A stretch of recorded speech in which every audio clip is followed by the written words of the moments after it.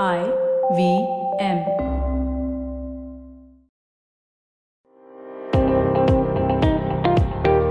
Welcome to All Things Policy, a daily podcast by the Takshashila Institution. We are a bunch of policy nerds based in Bengaluru, and we like bringing fresh perspectives to Indian affairs and Indian perspectives to global affairs. So grab a cup of coffee, sit back, and join us for today's chat. Hello and welcome to All Things Policy. I'm Manoj Keval Ramani, and today I have with me my colleagues Aditya Ramanathan and Aditya Parikh, and we are going to be talking about the controversy that was at the top of the Indian news cycle a couple of days ago, and it ran for about 24 hours at the top of the Indian news cycle. And we want to sort of try and see whether there was any merit in any of this conspiracy. What I'm talking about is the US Freedom of Navigation operation, which was carried out in the Indian exclusive economic zone of the islands of Lakshadweep. There was, like I said, a lot of furor in the media. This all started with a report in the Diplomat, from the way I understand it, and a statement put out by the US Navy, which talked about the Freedom of Navigation operation. And then all hell broke loose on Twitter if you follow any of this stuff. So we want to try and unpack this and try and not just look at what exactly happened, but also what the law says, where does each country stand, are the sort of claims by both countries, the US and India, based in law? Does it even merit a conversation of this nature? And does any of this stuff have an impact on the broader bilateral relationship, or should it, apart from, like I said, the media noise? So let me begin with you, Aditya Parikh, okay? Can you just give me a bit of a background of what exactly happened? Why was this so controversial? It's great to be here, Manoj. And as I understand it, the whole situation was just a lot of media mongering and a lot of controversy on social media alone. And these freedom of navigation operations are something that the US undertakes against a lot of countries, including its treaty allies, even security treaty allies like Japan, South Korea, and even allies against its adversaries, say, People's Republic of China, Vietnam. So it's not really something that, as was portrayed in the initial hours of the story being broken, that India was somehow singled out, or a statement was put out that was very hostile to India. Because, when you look at the actual wording of the statement, it's not very different from what US issues after conducting these FONOPs against these allied countries of its. And even the boilerplate line remained the same, that FONOPs aren't aimed at any one country in particular, but are rather supposed to be about a principle. Okay, so the US says that we are sort of enforcing this principle of what I assume is freedom of navigation across open seas, yet it's entering India's EEZ, and this is essentially a military FONOP, right? Because it's a warship that's passing through. So what exactly is the implication of entering another country's EEZ? I mean, shouldn't you be asking for permission when you do that? As far as the EEZ is concerned, there's no such provision under the United Nations Convention for Law of the Sea, which India is party to. It has ratified, but the US hasn't. So according to UNCLOS, if you take that as the benchmark for international law in terms of what the rules of the road are, what's the standard protocol for navies are supposed to be. So I don't see any provision there that says that when entering an EEZ, you have to give prior notice to a country whose EEZ you're entering. Honestly, India makes this demand kind of out of the purview of international law, and even the letter of the law in its own domestic Maritime Zones of India Act 1976. So it's honestly kind of beyond what we have written down. But let me say that India did voice some reservations when it was signing UNCLOS in 1982. At the time, India did bring up this issue, but you won't find any other reference to there being a notification from the government of India, say, for amendment to the Maritime Zones of India Act, which clearly states that a country should be notifying India in advance The only exception being in UNCLOS is about hydrography survey. So that kind of an activity is very explicitly banned in UNCLOS without permission from the state, the coastal state in whose EEZ the activity is taking place. So that is the one exception. But for innocent passage, for transiting, you just don't need to tell the state whose EEZ you're transversing through. So even under Indian law, we're not really saying that this information needs to be, that you need to take some sort of prior approval. If not approval, you need to at least inform. All right, that is, if I'm getting that right, that Indian law also does not require that. Yeah. Yeah, a letter of the law doesn't, but Government of India's position, which it expresses in like recently, the MEA press release explicitly says that our position is this. So except for that and the 1982 reservations that were expressed during the UNCLOS signing, except for that, you won't find anywhere that there's a mention for it. Oh, fascinating. So Aditya, I want to come to you now. So in that case, if the Chinese were to ever carry out a freedom of navigation operation, there would be nothing from a legal point of view that India could say that, look, you shouldn't be doing this. And likewise, anybody else. So should we be looking at sort of clarifying that in our legislation, if this is going to be, if the Indo-Pacific and the Indian Ocean is going to be a much more hotly contested area, Aditya? Yeah, we could do that, and it would certainly help us clarify our position on these particular passages, like around the Lakshadweep. The thing over here is that India's objection is fundamentally not legal, not based on legality. Like Aditya Parikh very perfectly summarized, the US is not actually violating international law. It is violating an Indian legal provision that doesn't necessarily have legal standing in the international arena. The problem, of course, is that, like you pointed out, Manoj, this has the potential to set a normative precedent, right? So the country that I think that most obviously might like to test this is not even China, it's Pakistan. The Pakistani Navy is right there. And so if Pakistan were to try something like this and India were to block a Pakistani ship, what would India's stand be on, say, foreign ops that the United States conducts in the South China Sea? This is, by the way, one of the reasons why a lot of Indian diplomats, veteran diplomats, have been quite wary about the whole idea of freedom of navigation and American foreign ops, especially in the way they're conducted in the South China Sea. So while we have some strategic convergence with the Americans, obviously on the details of the legalities here, there is a difference between the US position and the Indian position. Now, one thing that Indians would, of course, say is that there has always been this ambiguity in UNCLOS about, does a little island or a rocky outcrop, a sandbar, how much does it constitute a feature and how far can you draw an EEZ from that? And now that is, of course, China's contention in the South China Sea is that, these little features in the sea are islands and we can claim an EEZ around this. And, China has been reclaiming land, building airstrips and so on in some of these features. So what an Indian might say is that, what China is doing is very different. Nobody's contesting India's sovereignty over the Lakshadweep Islands, for example. On the other hand, these rocky features in the South China Sea are contested. So India could make that claim specifically.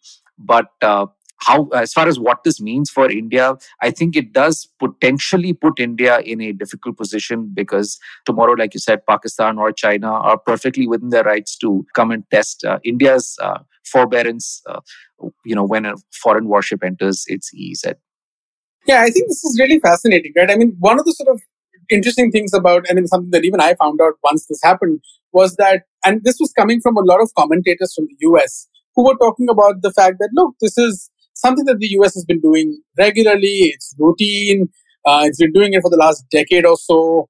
It was a strange choice, obviously, for a statement to be put out this time around, or I'm not even sure if a statement is put out every time around and we don't pay attention to it. But at least from what I understood from the bits and pieces of the debate that I followed, that there was a statement put out which ruffled feathers, and there was a report that was then done which also ruffled feathers. But the idea that you would talk about this is what sort of created this bad taste in the mouth in the media and on social media in India. Because if you had not spoken about it, and if you were doing this every year in, year out for the last decade or so, it wasn't really a big deal. So why talk about it? So that was the first thing, because that's when you start then entering this conversation publicly, irrespective of whether the US would have spoken about it or not. Pakistan and China would have known that these FONOPs happen. So if they at any point in time wanted to do their own, they could have done their own anyway. But now it's a matter of public record. That's the first thing. And the second thing is I want to sort of talk about that sentiment that this all gave rise to, right? There were two parts of the sentiment. The first is that, well, who gives the US the right to do this? And is this what rules-based order would mean? Because we are sort of, in some ways, linking with the US on that in this Indo-Pacific strategy. Would it mean a rules-based order which is, predicated on US interests?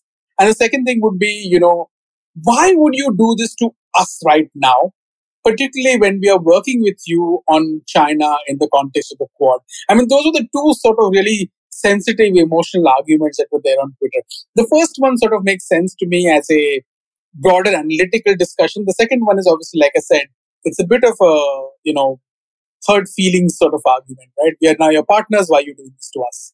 So I wanted to first sort of try and take both of them a little bit. So Parikh, I'll start with you. Well, I believe that India has this concept of honor, and China has this concept of face, and the US has this concept of, for the lack of a better expression, being world police, being the cop that enforces a rules-based international order.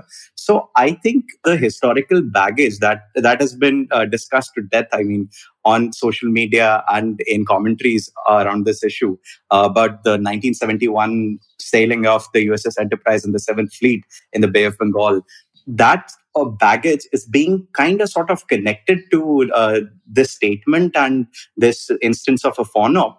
So I think a lot of the outrage came from there, and this doesn't really, in my opinion, it doesn't really have much of an impact on the kind of progress that the Quad has made, which in my opinion is too little too late. And honestly, I don't see this degrading US-India relations further, or at all rather.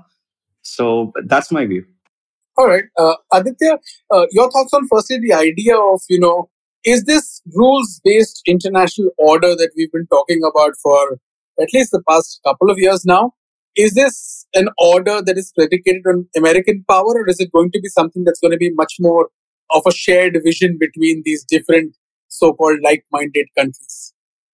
Manoj, if we were to do even the most cursory examination of American diplomatic history since the First World War, I do not know of an instance where Americans have tried to create a more expansive system that is not predicated on their interests. So that's, I mean, the short answer to that is any rules-based international order will be based on rules that Americans set, but don't necessarily follow themselves. The question for a country like India is simply, when, are those rules better than, say, rules that other countries might set? For example, China. And as of now, India has made the judgment, I think quite rightly, that it's easier to deal with the Americans than to deal with the Chinese. As far as why the Americans would do this, I'm completely at loss. This is one of those cases of, seems like one of those cases of extreme stupidity that you do sometimes associate with Americans, where they do something where are apparently completely unaware of the historical baggage that might accompany it, are apparently not thinking strategically. I mean, a FONOP cannot be conducted without any strategic content, right? If you were to do so, and if this was purely a legal issue, you would assume that the United States would have already ratified UNCLOS, which it hasn't. So I'm really at loss as to how the Americans can make a purely legalistic argument for conducting a FONOP. So I want to sort of get, Aditya Parikh, I want to get your thoughts on, do you think it's, the Americans ratifying UNCLOS, now they've been talking about UNCLOS for, with regard to the Chinese now for a very long time, in the context of the South China Sea and thereafter. What sort of stops the US from actually ratifying this agreement, right? Because they've signed it, but they've not ratified it. And what stops them from? And why do you think it's time that, this Biden administration with a majority in Congress should be trying to push this? Well, I think the US has been kind of putting this off since the 80s. Back in the Reagan era, there was at least this admission by President Reagan that the most of the provisions in the convention that were being signed, and the US has signed it but not ratified it through its legislature. So it's as far as I understand, on various occasions the US Senate has blocked the resolution from passing. So I think the current US administration would be pretty much in line on accepting this recommendation from various policymakers around the world and some of its own functionaries that they ratify UNCLOS. But back in the 80s, even, there was a clear indication that the US and the then administration and most of the subsequent administrations have agreed that most of the provisions in the convention are what is customary international law as things are. So I think it fits very well with the worldview that the US has. So it's not going to be an issue going forward as far as I predict. My opinion is we can very well see UNCLOS getting ratified in, say, probably this administration, or if the next, maybe. I think you'd be a very, very brave man to predict the next US administration, given that we've seen a Donald Trump presidency. So I think you'd be a very brave man to do that. But anything more to add, guys? Yeah, I will just add that, for example, back in 2019, the Americans were seriously considering conducting freedom of navigation operations in both the Northern Sea Route and the Northwest Passage. These are in the Arctic. The Northwest Passage runs along Canadian waters and the Northern Sea Route along Russian waters. And Americans technically consider both of these to be international waters. So what eventually happened was that they didn't do that because, if they tried the Northern Sea Route, the Russians would have simply stopped them. And there is already a private 1988 agreement between the Canadians and the Americans, in which the Americans basically coyly agreed to ask the Canadians for permission before they use the Northwest Passage. The question, I guess, is why the United States treats other countries differently, why it doesn't have private agreements of this sort with other countries that are friendly to it. It's easy for other countries to interpret this as a signal simply because of the scale of American power. And even if the United States chooses not to enter into such private agreements with other countries, thinks it's not worth it or is not in its own interests, that's fine. But the US will have to think about the consequences of conducting such a phone-op. Yeah, fascinating that, this all started in a manner, and I think we are in sort of agreement about this, that this was a bit of a storm in a teacup, but it still led to some interesting sort of, offshoots. One about whether it's time for the US to actually ratify UNCLOS, so that at least this criticism of it stops and it sort of acts in accordance. It has been acting in accordance, but at least this criticism stops about the US imposing freedom of navigation operations on others while still not ratifying UNCLOS. And at the same time, making this public and having a public conversation about this created this, now there's going to be much more pressure on India in case if a Pakistani vessel or a Chinese vessel were to carry out a freedom of navigation operation in an Indian EEZ. And thirdly, I think there is something about a divergence in the Indian legislation which requires for information, or at least requests that states inform it, whereas UNCLOS doesn't require that. And again, that sort of lack of congruence between those two can create ambiguity. And all of these are sort of interesting issues which have gotten lost in the last 48 to 72 hours of screaming and shouting and reviving the non-aligned lobby in India to say that we need to not be looking at the US as a partner. But yeah, thank you so much, guys. Thank you so much. Can I just add one thing? Sorry. Yeah, go ahead. Just before you end, Manoj, I'll just for perspective, building on what Parikh and you have said, even as this American phone-op was going on, there was an exercise, French-led exercise that involved the Quad countries, including India, in the Bay of Bengal. So, just as a matter of perspective, the cooperation between these countries is actually going fine. And, this silly phone-op by the Americans is really not going to affect things. Absolutely. And with that, I think we're going to call it a day. Thank you so much, Aditya Parikh and Aditya Ramanathan. This has been a fascinating conversation. Folks, for more such conversations, do tune in to All Things Policy. Thank you. The Takshashila Institution is an independent, non-partisan think tank and a school of public policy. We have education programs lasting 1 semester and 1 year that are tailored specifically for people like you. They are all online and you can take them from anywhere. Admissions are now open for our 12-week graduate certificate program in public policy, defense and foreign affairs, technology policy, and health and life sciences. Visit takshashila.org.in/courses to find out more.